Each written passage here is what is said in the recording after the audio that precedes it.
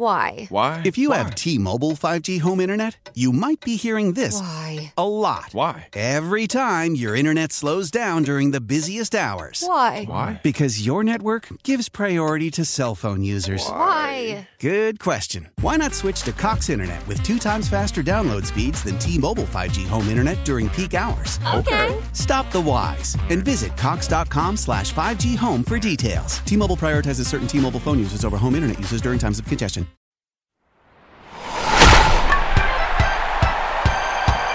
Welcome to America's Best Baseball Podcast. We take you behind the scenes in and around Major League Baseball with former Big League manager Kevin Kennedy and veteran baseball broadcaster Rich Herrera. This is the only weekly podcast hosted by someone like Kennedy, who played, coached, and managed in pro ball. So we can take you into the manager's office for a real insider's view of baseball, alongside a veteran baseball broadcaster like Herrera, who has covered the game from coast to coast. So let's talk some baseball with your hosts. Here they are, the skipper Kevin Kennedy and Rich Herrera. Thanks for joining us, everybody, on America's Best Baseball Podcast. That's the skipper, Kevin Kennedy. I'm Rich Herrera. Let's get right to it. The baseball gods did us a favor, Skip, because we got a lot of baseball to talk about today. There's always a lot of baseball to talk about, Rich. Yeah, and it just, it starts getting heated up here at this time of the summer when teams are battling for first place, or teams that are down or are starting to beat teams that they're not supposed to beat. Guys get heated up, and bottom line is it shows that players care about winning. Let's start in San Francisco with the Marlins and the Giants. Last week, Evan Longoria gets hit by a pitch, broken hand, out 8 weeks, and that was against the Marlins. This time out, Dan Straley got run along with Don Mattingly after the Giants and the Marlins were throwing back and forth at each other. Straley gets run after Buster Posey gets hit by a pitch. Let's take a listen. And Buster gets drilled. And that's all for Straley. Straley has been ejected, and so has Don Mattingly. And here comes Bruce Bochy out. But Bochy goes out to the home plate area and is intercepted by the crew chief. And now Bochy starts pointing and shouting at Straley. It's like Bochy wants a piece of Straley himself. I don't know, maybe Straley thinks that Lewis Brinson is a superstar. In the eye for an eye world of retaliation, if you're going to retaliate, usually you go after somebody who's in the same situation as your guy who got hit. That's not Lewis Brinson. I must have missed the All-Star game that he made, or the World Series that he was the MVP of, or even the league that he was the MVP of. That is one of the most bizarre things I've ever seen. So maybe Straley just wanted out of the game. So, Skip, let's talk about this because Straley gets run, Mattingly gets run. Neither one of them are happy. The Giants starter, Derek Rodriguez, had plunked a Marlins center fielder, Lewis Brinson, in the second inning. So Andy Fletcher gives warnings to both sides, and then they get run.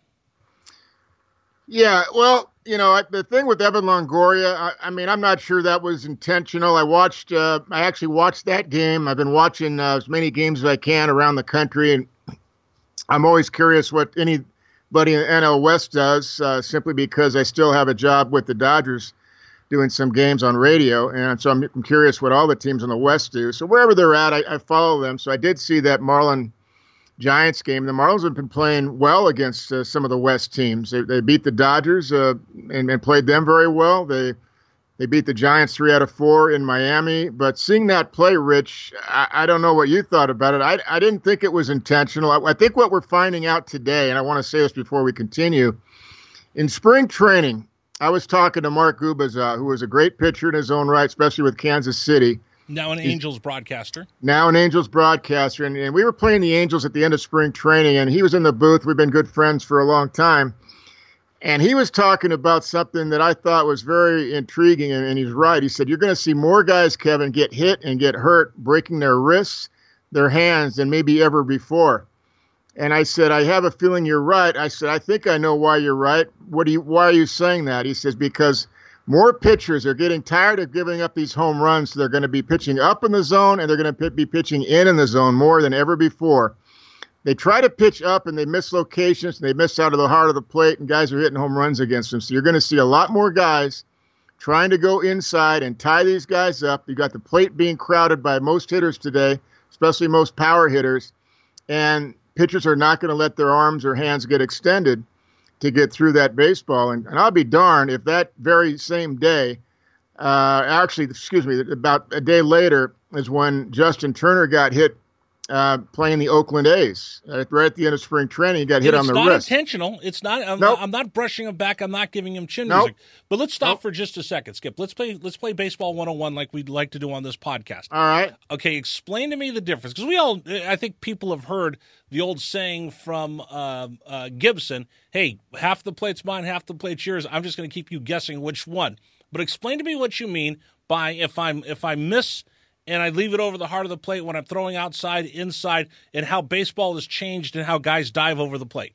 Well, Rich, I mean, with the armor that guys wear today, I mean, on their wrists, on their elbows, on their feet, on their ankles, you'll see guys that aren't afraid of standing on top of the plate. You know, that stuff didn't happen back in the Bob Gibson days. Guys didn't wear armor like that on their hands and on their elbows and all that. So they weren't that afraid of today's game. They're not that afraid of getting hit. Obviously, you don't want to get hit and get hurt, but guys are gambling. They said, hey, you know, if I get on top of the plate and I can hit some home runs and get some mistakes, I'm going to get paid. And that's really what's going on in today's game the last few years. A lot of divers.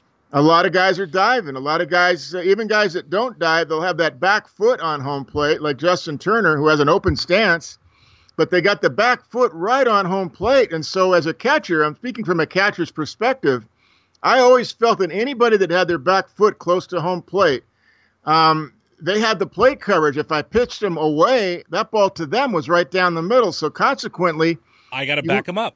I got to back them up. I got to go inside. And remember, there's not much margin for error inside. If you miss inside off the plate and the guy's on top of it, he's got a chance to get hit. If you hit your spot, yeah, you might get a strike or you might jam a guy, but there's not much margin for error. If you go away from a guy, a right-handed hitter, let's say right-handed pitcher, and you miss, well, it's just a ball. Nobody's getting hit because the ball's, 3 feet away from him. So that's one of the reasons I think why so many guys today are getting hit, and I think you're seeing so many broken wrists, especially on, Turner was one, Longoria now is another, and I think we're going to see more, unfortunately, and here's the other reason why. A lot of guys today don't know how to pitch inside, and what I mean by that, they're up in the big leagues so fast. They don't spend 5 or 6 years in the minor leagues. They definitely don't spend 6 years in AAA, like I did back in the '80s. I mean, in late '70s and '80s, I spent 6 years in AAA as a catcher because right. But see how many guys, Skip? How many guys do we see in the last decade? Live on that outside slider that has just been kryptonite to everybody. They throw it, they chase it, and the reason they chase it is because it looks so good because they're on top of the plate. Now, old school baseball will be, what am I going to do? If I throw outside, low and outside, where should I come back next? Up and in. Keep that hitter off balance. But because we've had this thing in baseball, and you and I have been talking about this for years, hey, guys, throw inside. Throw inside like Gibson. Throw inside like Roger Clemens. Roger Clemens, honestly, is the last pitcher that lived inside. He used to dust back Alex Rodriguez the first time he faced him in a game, and then Alex Rodriguez was bailing out half the time because Clemens was going to come inside. Randy Johnson would come inside. They would intimidate a hitter. Now hitters stand up there. They don't have a care in the world because they know no one's going to come inside. Don't forget about Pedro Martinez. But Pedro Martinez did it, and you had him. He was one of your players, Skip. He was called a headhunter. Roger Clemens was called a headhunter. They were called nasty. They were actually, people accused them of cheating, it being bad guys because they lived on the inside of the plate, backing hitters away. And now, last 5 years, if I come within even a baseball off the plate inside, you're glaring at me like you want to come throw down.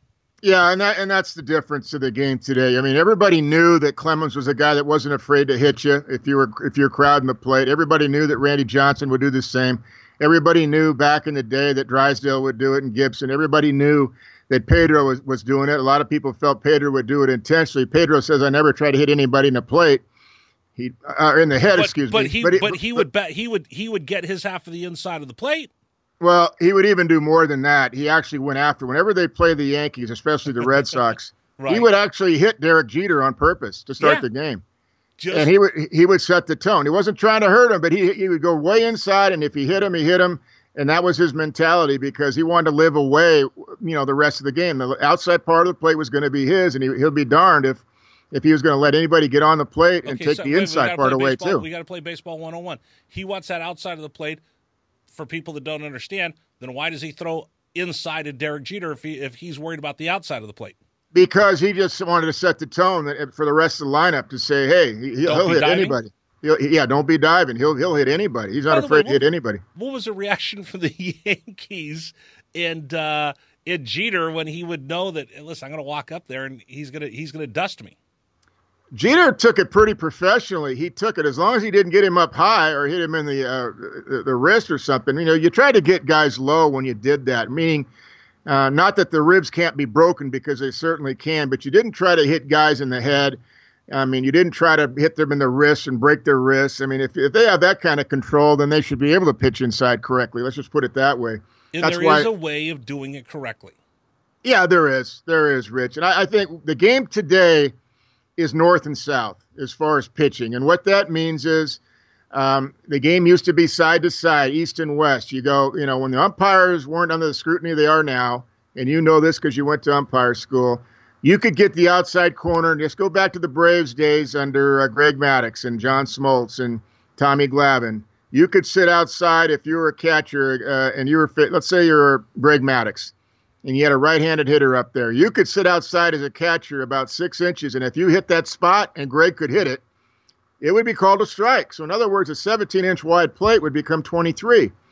That no longer is the case. And now it's an acceptable pitch. Because if you live out there, but he would call it, that umpire would call it consistently because they knew how good Maddux was at finding exactly where he was throwing the baseball. Yeah, if you didn't move the glove as a catcher and he hit his spot, they would get the call. I understand. This is pre-Questech ZE system. You bet. Let me tell you, Sandy Alomar Jr. is with the Cleveland Indians as a coach now. When he caught Dennis Martinez in Cleveland, when Cleveland had all those great teams in the 90s, Dennis would have him sit facing a right-handed hitter with his left shin guard, his left knee on the outside corner on the black of home plate. That's how far Sandy would sit outside, and Dennis would hit the spot, and a lot of times the ball would be called a strike, and it was a shame. I do agree that the book rule should be called, which includes the high pitch, by the way. The problem that's happening today, why pitchers are getting frustrated. Get ready for this, everybody. Is at the top part of the strike zone. Maybe, Rich, you can explain what that's supposed to be. Right. But the top part of the strike zone is very inconsistent. Now, I've been watching the Dodgers and Cubs the last couple of days on TV, right? I'm not on the road trip. One umpire, and I won't say the name, it doesn't matter. One umpire in the first game called the top part of the zone. In the second game, the top part of the zone wasn't called. The umpire in the first game had a very wide zone, and the players, several guys got kicked out in that game. Both sides were getting called the same way. And so there was inconsistencies there. And yes, the umpires, even though they get graded, they still see the strike zone because they're human beings. They see it the way they see it. Now, because the top part of the zone is not being called, the only chance a pitcher has throwing up is, well, get a swing and a miss, because he's not going to get a called strike up there. Okay, yes. So let me jump in here with you. Yeah. What's an acceptable pitch in your mind? Because people talk about the inconsistency of the strike zone in whether it's a strike on the black or outside. For your mind, how much of the width of the baseball needs to hit the plate for it to be a hittable pitch that you call a strike? On the outside corner, you mean? The black of home plate? Or inside. Just the black of home plate. If it hits the edge of the black of home plate, or a baseball width, in other words, that's a strike. So how wide is a baseball? Baseball is what, 3.5 inches? 3 inches? There's that 3.5 inches on the outside, 3.5 inches on the inside. They're taught that if part of that baseball nicks over the plate, and we're talking about an inch to 2 inches at a baseball moving at 100 miles an hour. Correct. They're calling on that. Those pitches right there that you say that you saw on television, and I believe you, that they were inconsistent or they were inconsistent from day to day. But if it's just that little bit of the outside, and maybe this umpire is going to give you a third of the baseball, the umpire the next day wants 2/3 of the baseball. Correct. The umpire the next day wants the entire baseball. What they call that in baseball, in umpire language, is it a hittable pitch? How much of it was over the strike zone, and could you hit it? Baseball encourages them. I'm going to call that a strike. The other part of this, and I agree with that, by the way. And this is my favorite part. So when they get graded, they look, was it a hittable pitch? And if it's outside, that's when they have to answer to their supervisor, how come you missed this pitch? The other part of this, and we've had this discussion before, Kevin, on satellite radio. Here's what happened. I'm sitting in the press box talking to an umpire supervisor, and when I start asking about umpiring, so I asked the question that everybody asks, what we're talking about right now. How come you never call a high strike? And he looked at me and gave me a smart remark. He goes, well, if it was high, then it's not a strike. I've had many umpires tell me that when I used to go argue. That must be a line that goes around umpire school, yeah. Rich. Oh, yeah, absolutely. It's like the line for broadcasters. Two broadcasters are sitting in the hotel lobby. A woman of questionable morals comes up and says, hey, I'll do anything for $50. And they both look great. You can do the postgame show tomorrow. All right. Well, that's what umpires would tell me, honestly. Yeah. Well, you said high strike. I said, yeah, but there is a strike zone that's high, and there's a strike zone that's a low pitch. So don't be obnoxious with me. And I would go right back at him. And by the way, the umpire, from the manager sitting in the dugout, the only thing that he can tell is up and down. He can't tell side to side from the vantage point. So that's why managers and players will always harp about the high strike and the low strike and whether it's getting called or not. Correct. So by the book, the letters, the armpits are the top of the strike zone. So when you're standing there, and fans will look like they never. And I said this: you guys never call the strike at the armpits. You never call the strike at the letters.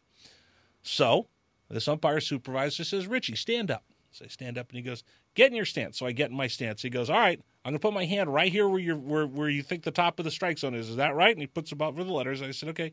He goes, "Now I want you to take a stride, and I want you to swing, and then we'll look again." So I took my stride. I took like maybe 6 inches of a stride. I brought my hands. I loaded. I came through. And he goes, "All right, now get to the point of contact." I got to the point of contact. He goes, "Do you remember where our hands were before?" And he kept his hands right there. He goes, "Look where my hand is now." And I'm like, wow, that strike at the letters is now at my shoulders and my chin because I compressed down to stride forward. He goes, "What we call is 3 baseballs above the belt is the top of the strike zone because as you go to swing and you compact down, it's not where you're standing, it's where you're trying to make contact with the baseball." Correct. That's why we never call that at the letters. Correct. Yeah, it's in the book rule will say, and I'm going to remember this just off the fly, even though I have the book with me every day in my briefcase. It is the midpoint between the belt and the lower part of the armpit. Correct, Rich? The midpoint. That's it. And that's basically what the umpires will say for them. It's basically 3 baseballs above the belt. So as you stand, because you're gonna shorten out. I was like, wow, I don't know much about this game, and I've been doing this for 20 years. Yeah. I'm gonna go back to something though. Yeah. We've been talking about this forever. Pitchers, throw inside, be aggressive. Don't stand there and let these guys get so comfortable. You're not gonna last. We've said it forever, Kevin. Right. Does baseball have the intestinal fortitude to allow pitchers to reclaim the inside part of the plate and have hitters go back to being a little itchy when they're going up to the plate? The great Willie Mays knew if he was facing Big D, Don Drysdale, or Gibson, he was going to get knocked down, and it was just part of the game. Now, with all this money, Turner getting hurt, Longoria getting hurt, does baseball have the intestinal fortitude to allow these pitchers to reclaim the inside of the plate knowing that multi-million-dollar superstars are going to get hurt in the process? Oh, that's a great question, Rich. I really don't know, but I'd like to see baseball make some changes in a lot of different ways. And let's stay on the strike zone today because we're going to do a couple of shows a week for as long as we possibly can, as long as we're both healthy, I think. Exactly. We'll do this show. So there's always a lot to talk about. It doesn't have to be done all in one show because I got feelings about the shift and everything else that's going on in baseball. But the bottom line is, I think until pitchers show that they have command inside, that they're just not throwing inside, that they're actually pitching inside. And there's a difference. And I know sometimes people don't want to hear guys from the old days, but Sandy Koufax said something that was very profound many years ago. He said, "You don't throw, you pitch." He said, you throw inside to pitch away. Now, that was his day.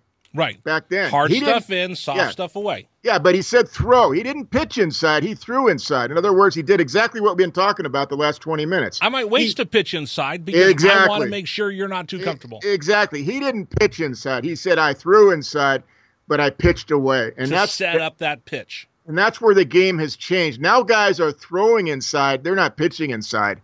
They think they're pitching inside by throwing a ball inside on Evan Longoria when they have no idea where the ball is going. It gets away from him with a little two-seam run, and it hits him in the wrist and breaks his wrist. That's the problem with today's game because guys don't know how to actually – most guys don't know how to actually pitch inside. They'll go inside because they're taught in the minor leagues. Hey, you got to pitch inside. How far my ball runs. Yeah, you got to go inside. You got to pitch inside. You got to pitch inside. But how do you pitch inside effectively? Because if you make a mistake over the plate inside and you're afraid to hit somebody, you're gonna give up a home run in today's game. That's the problem. I talked to Billy Ripken about this in bunting. That why don't we have good bunters in the big leagues? Because all these guys hit 4 and 5. None of them ever bunted in the minor leagues. They never bunt. Why do we have guys that can't throw inside? Because they were never asked to throw stuff. They throw breaking stuff. They throw sliders. Right. They throw filthy stuff away that people would chase, and that's how they got They to the don't big even leagues. do bunting in batting practice. They might come out early and bring a few guys out that they know are bunters that need to bunt, mostly pitchers in the National League, but they don't even practice that in their pregame batting practice drills. I watch it as half-assed when it happens. Yeah, they don't do it anymore. They don't practice bunting. Well, here's the other part is throwing inside. There's a big difference between throwing inside to back you off to get you uncomfortable and trying to hit somebody. When Straley hit Buster Posey, which started this conversation, he hit it professionally in the shoulder blade, in the arm. There's a certain way you go about it. But here's the other part of all this, that everybody gets all sideways because if I'm going to hit you, it's part of the game. There's unwritten rules in baseball. If I'm going to back you out, it's part of the game. There's unwritten rules in baseball. But there's also that fact that there's some guys that have no idea where the ball's going, and when they try to come up and in or they try to back you off the plate, you buzz the tower, you throw at their head, and all of a sudden now 5 guys are going to get hit and hurt. That's exactly right, and that's the problem with what's going on in today's baseball. Guys that throw hard are going to get to the big leagues quicker than anybody else. It's not guys that throw 87 and have great command. We still have a few of those guys, but those guys are going to have to earn their way to come up. You mentioned, by the way, Derek Rodriguez. Yes. Who, by the way, is Pudge's son and has done a really good job. He doesn't throw like Pudge. He doesn't throw hard. He throws 89 to 90, 91 tops. So going back in this game, Longoria had been hit by Straley last week. Giants starter Derek Rodriguez plunks Lewis Brinson in the second inning, and then Buster Posey gets hit. And that's when Mattingly got run. By the way, Mike Kruka, who we both know, Giants broadcaster, in the the ESPN story, said that he had heard Mattingly telling Posey, who homered in the first inning, "You're next," as he was leaving the field in San Francisco, thinking that this is absolutely intentional. Yeah, but then Posey, who's very professional, discounted that. He said I don't know. It sure seemed that way as his response. He said it seemed that way, but he goes, that's not what I heard. That's what he said. I'm paraphrasing. That's what he said. By the way, thumbs up for Buster Posey for keeping that in-house. What goes on in the field stays in the field. That's exactly right. That's exactly what he did. So, listen, Don Mattingly comes from the old school, meaning he comes from the days when he came up in the game. That, he played with Derek Jeter. And when Derek first came up, Don was near the end of his career. But Donnie played, a good, 10 years before that. Right. And so he played for the Billy Martins of the world. He played for those guys. I mean, Billy's the one that put him at second base for one inning, for crying out loud. and Billy Martin, the Lou Piniellas. The Lou Piniellas, the Billy Martins, the Tommy Lasordas, those types of managers are not around anymore. Those types of managers would be the types of guys that say, hey, if they hit one of our guys, we're going to retaliate. Now, most managers don't need to say that. Like, for example, you mentioned Roger Clemens. Yes. I didn't have to tell Roger Clemens. We've talked about this on satellite radio before, right? Yeah. Roger knew.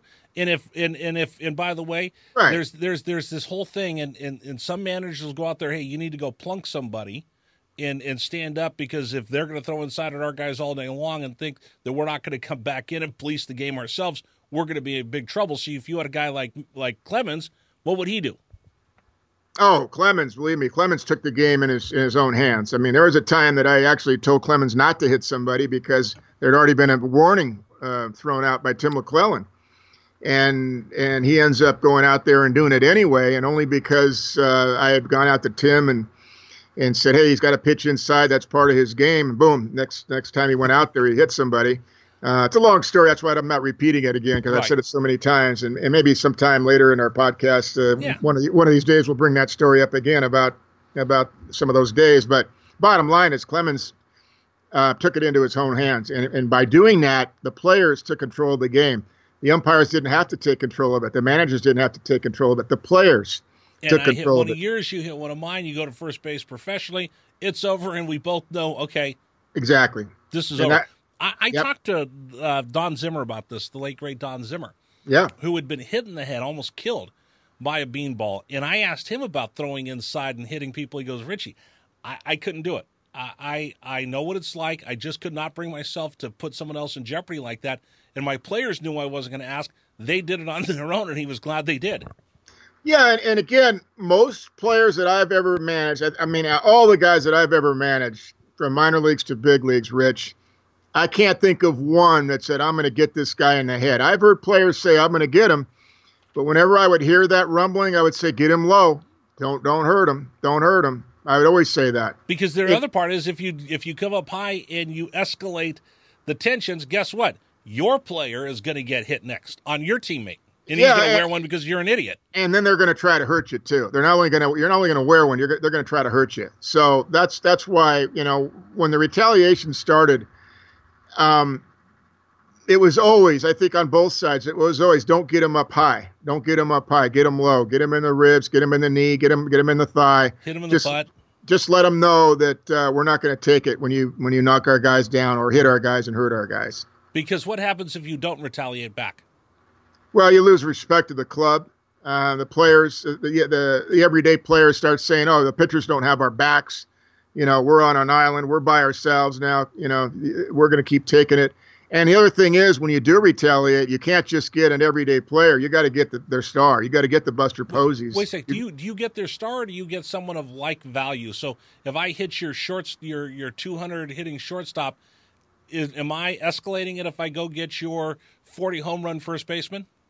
No, not necessarily. Well, Longoria is really one of the key guys for the Giants. Right. So if you're going to retaliate and get one of Miami's guys, it's not going to be, their guy hitting 170. They're going to get somebody of significant value that will affect their ball club being out. Because that sends the message.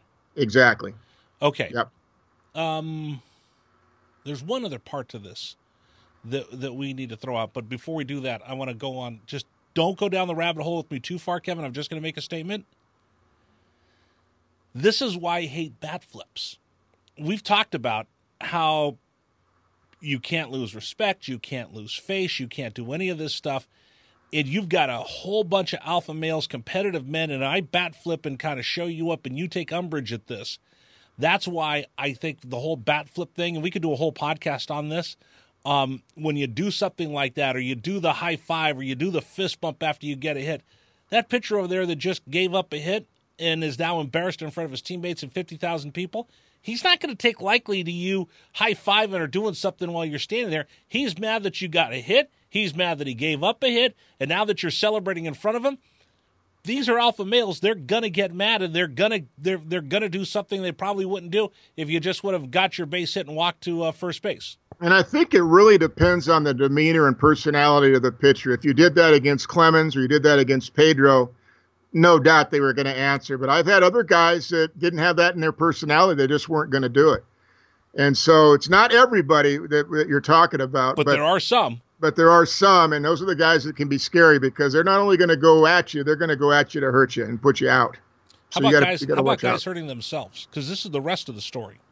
So a lot of this happened between Lewis Brinson and the Giants and Hunter Strickland, who had buzzed him after giving up a hit, and then the Giants end up losing the first game in that series, and after they were done, Hunter Strickland decides that he's upset that he had a bad game, punches his locker, breaks his hand, he's out for 8 weeks. I just don't understand that. When I saw that, the Giants just lost Evan Longoria. They just got Bumgarner back. Cueto just had a good side session. He's coming back soon. The Giants are still in the pennant race in the West. The West is still wide open. And now you lose your closer. And Melanson just came back recently. He's not ready to close yet.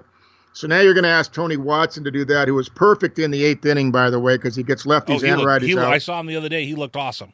He's been great because he throws strikes. He's got a great changeup to get righties out. He's got enough of a good slider to get lefties out. And now you're going to ask him to close, which I'm sure he can do the job, but that shortens your bullpen. I mean, they had a really strong bullpen, especially getting Will Smith back, too. They had a really strong bullpen, really developing, as strong as, maybe not as strong, Rich, as it was in the World Series years, but a very, very strong bullpen. A couple of guys from the left side, guys from the right side. Strickland had learned how to close. He learned how to throw the slider from John Smoltz last winter, where the ball would turn the corner, as John would say. And for him to do that is, for me, it's a selfish act. I mean, first of all, you got to be smart enough to know if you're going to do anything like that, don't throw your throwing hand, your pitching hand. You sound like Crash Davis. Which hand did you hit me with? I don't know. For Christ's sakes, don't hit him drunk with your pitching hand. It makes zero sense. I mean, we've all gotten mad. We've all been there. I've broken bats. I've slammed bats. I saw Yasiel Puig strike out and snap his bat in half like Bo Jackson used to do. And some guys that try to do that when I was playing would hurt their knee. They couldn't break it. They couldn't do it like Bo. But if you're going to do that and you're that mad and you're going to be dumb enough to, hit something that won't move like a wall, don't do it with your pitching hand. I'll tell you a quick story. I had a guy named Vaughn Eshelman. It was a long time ago in Boston. And in spring training, he was trying to make the ball club, et cetera. Comes into the ballpark, comes into my office, and I see his left hand pitching hand wrapped up. And I said, "What the heck happened?"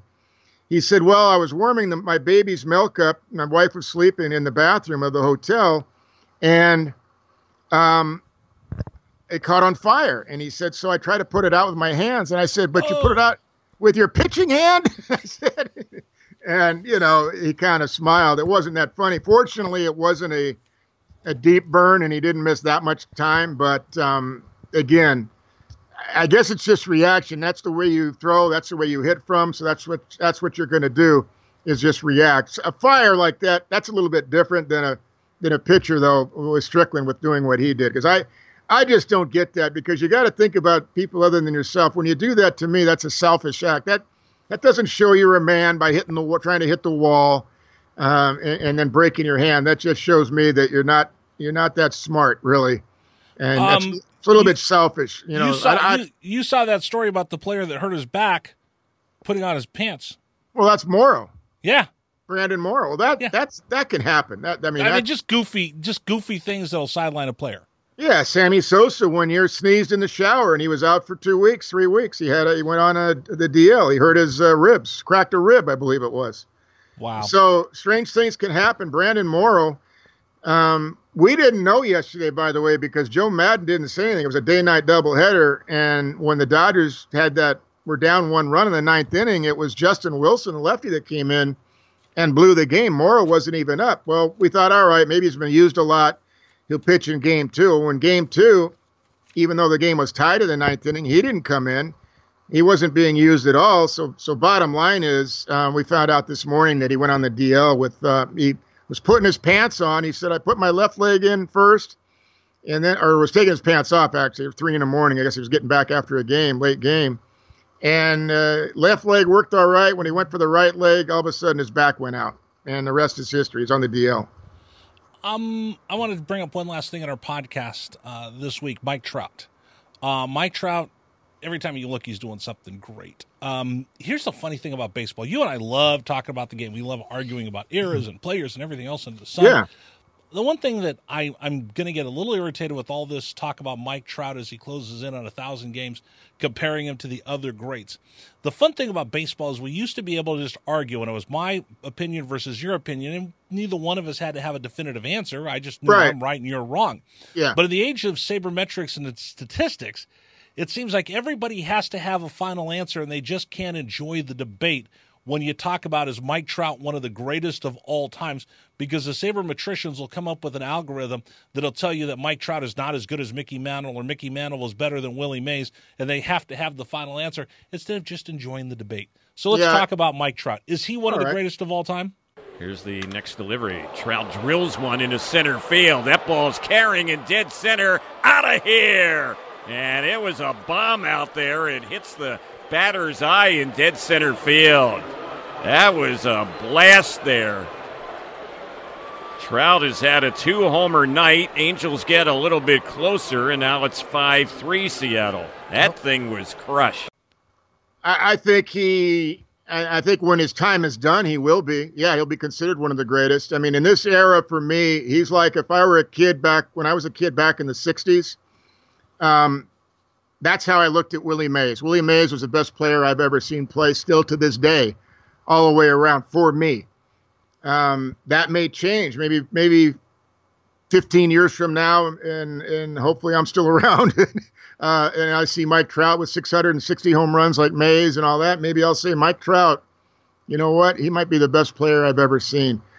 If not me saying that, I'm sure it'll be some kid that's 10 years old watching Mike Trout right now like I was when I was watching Willie Mays. And listen, I was a Dodger fan, so I'm not saying this. And you even admit Willie Mays greatest he player was the you ever saw. best player, and I loved Hank Aaron. He was great. I'm a Clemente fan, big time.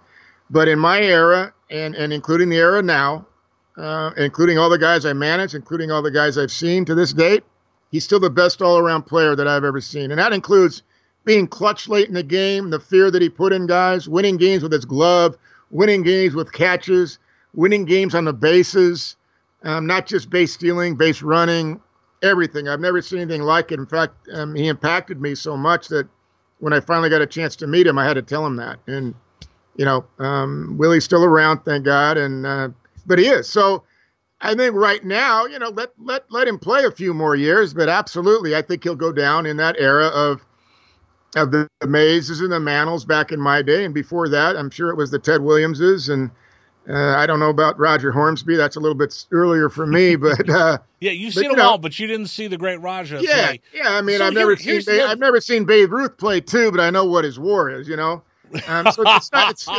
it's not fair to compare is what I'm saying. Well, no, I think it's fair to compare when we do the eyeball test, but when you do the WAR, when you do the WAR and you have to come up with an algorithm and this and that, then you just take the fun out of it. It's fair to compare with the eye test. It's not fair to compare based on WAR.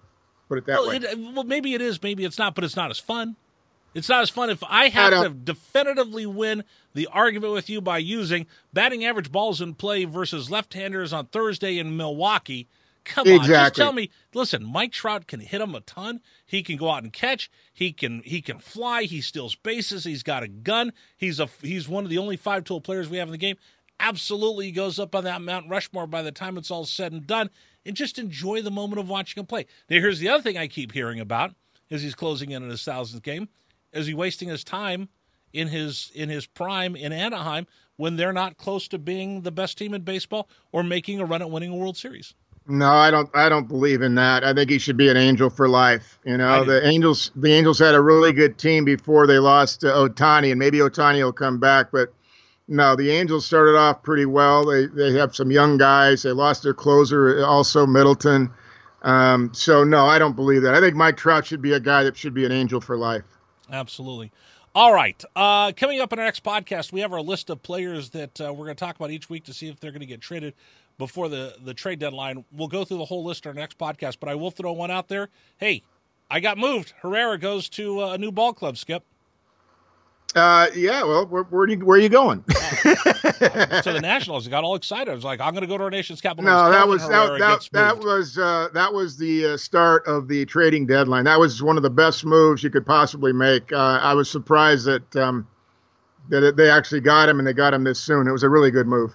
Tracy Ringlesby, Hall of Fame baseball writer from Denver, told me years ago, the best move? It's the guy who makes it early.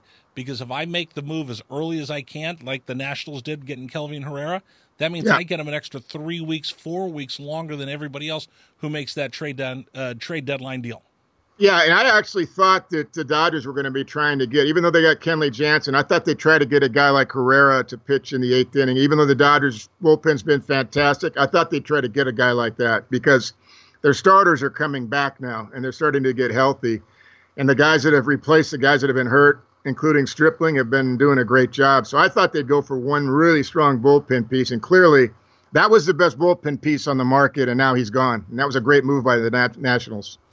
All right, that's going to do it for our podcast for today. Don't forget, you can find Kevin Kennedy, MLB, on Twitter. I am RBI Rich. You can find our podcast on radio.com. You can also find our podcast on Apple Podcasts, TuneIn, Stitcher, and everywhere you get your podcast. We have a Facebook page, facebook.com/America's Best Baseball Podcast. We'll have another episode coming up this week for you. Thanks for joining us, everybody, on America's Best Baseball Podcast. Thanks for joining us for America's Best Baseball Podcast. Our podcast was produced by Braden Suppernant. Find us on Facebook at America's Best Baseball Podcast. You can find Kevin at Kevin Kennedy MLB on Twitter, and you can find Rich on Twitter at RBI Rich. Why? If you have T-Mobile 5G home internet, you might be hearing this Why? a lot. Every time your internet slows down during the busiest hours. Why? Because your network gives priority to cell phone users. Why? Good question. Why not switch to Cox Internet with 2 times faster download speeds than T-Mobile 5G home internet during peak hours? Okay. Stop the whys and visit cox.com/5G home for details. T-Mobile prioritizes certain T-Mobile phone users over home internet users during times of congestion.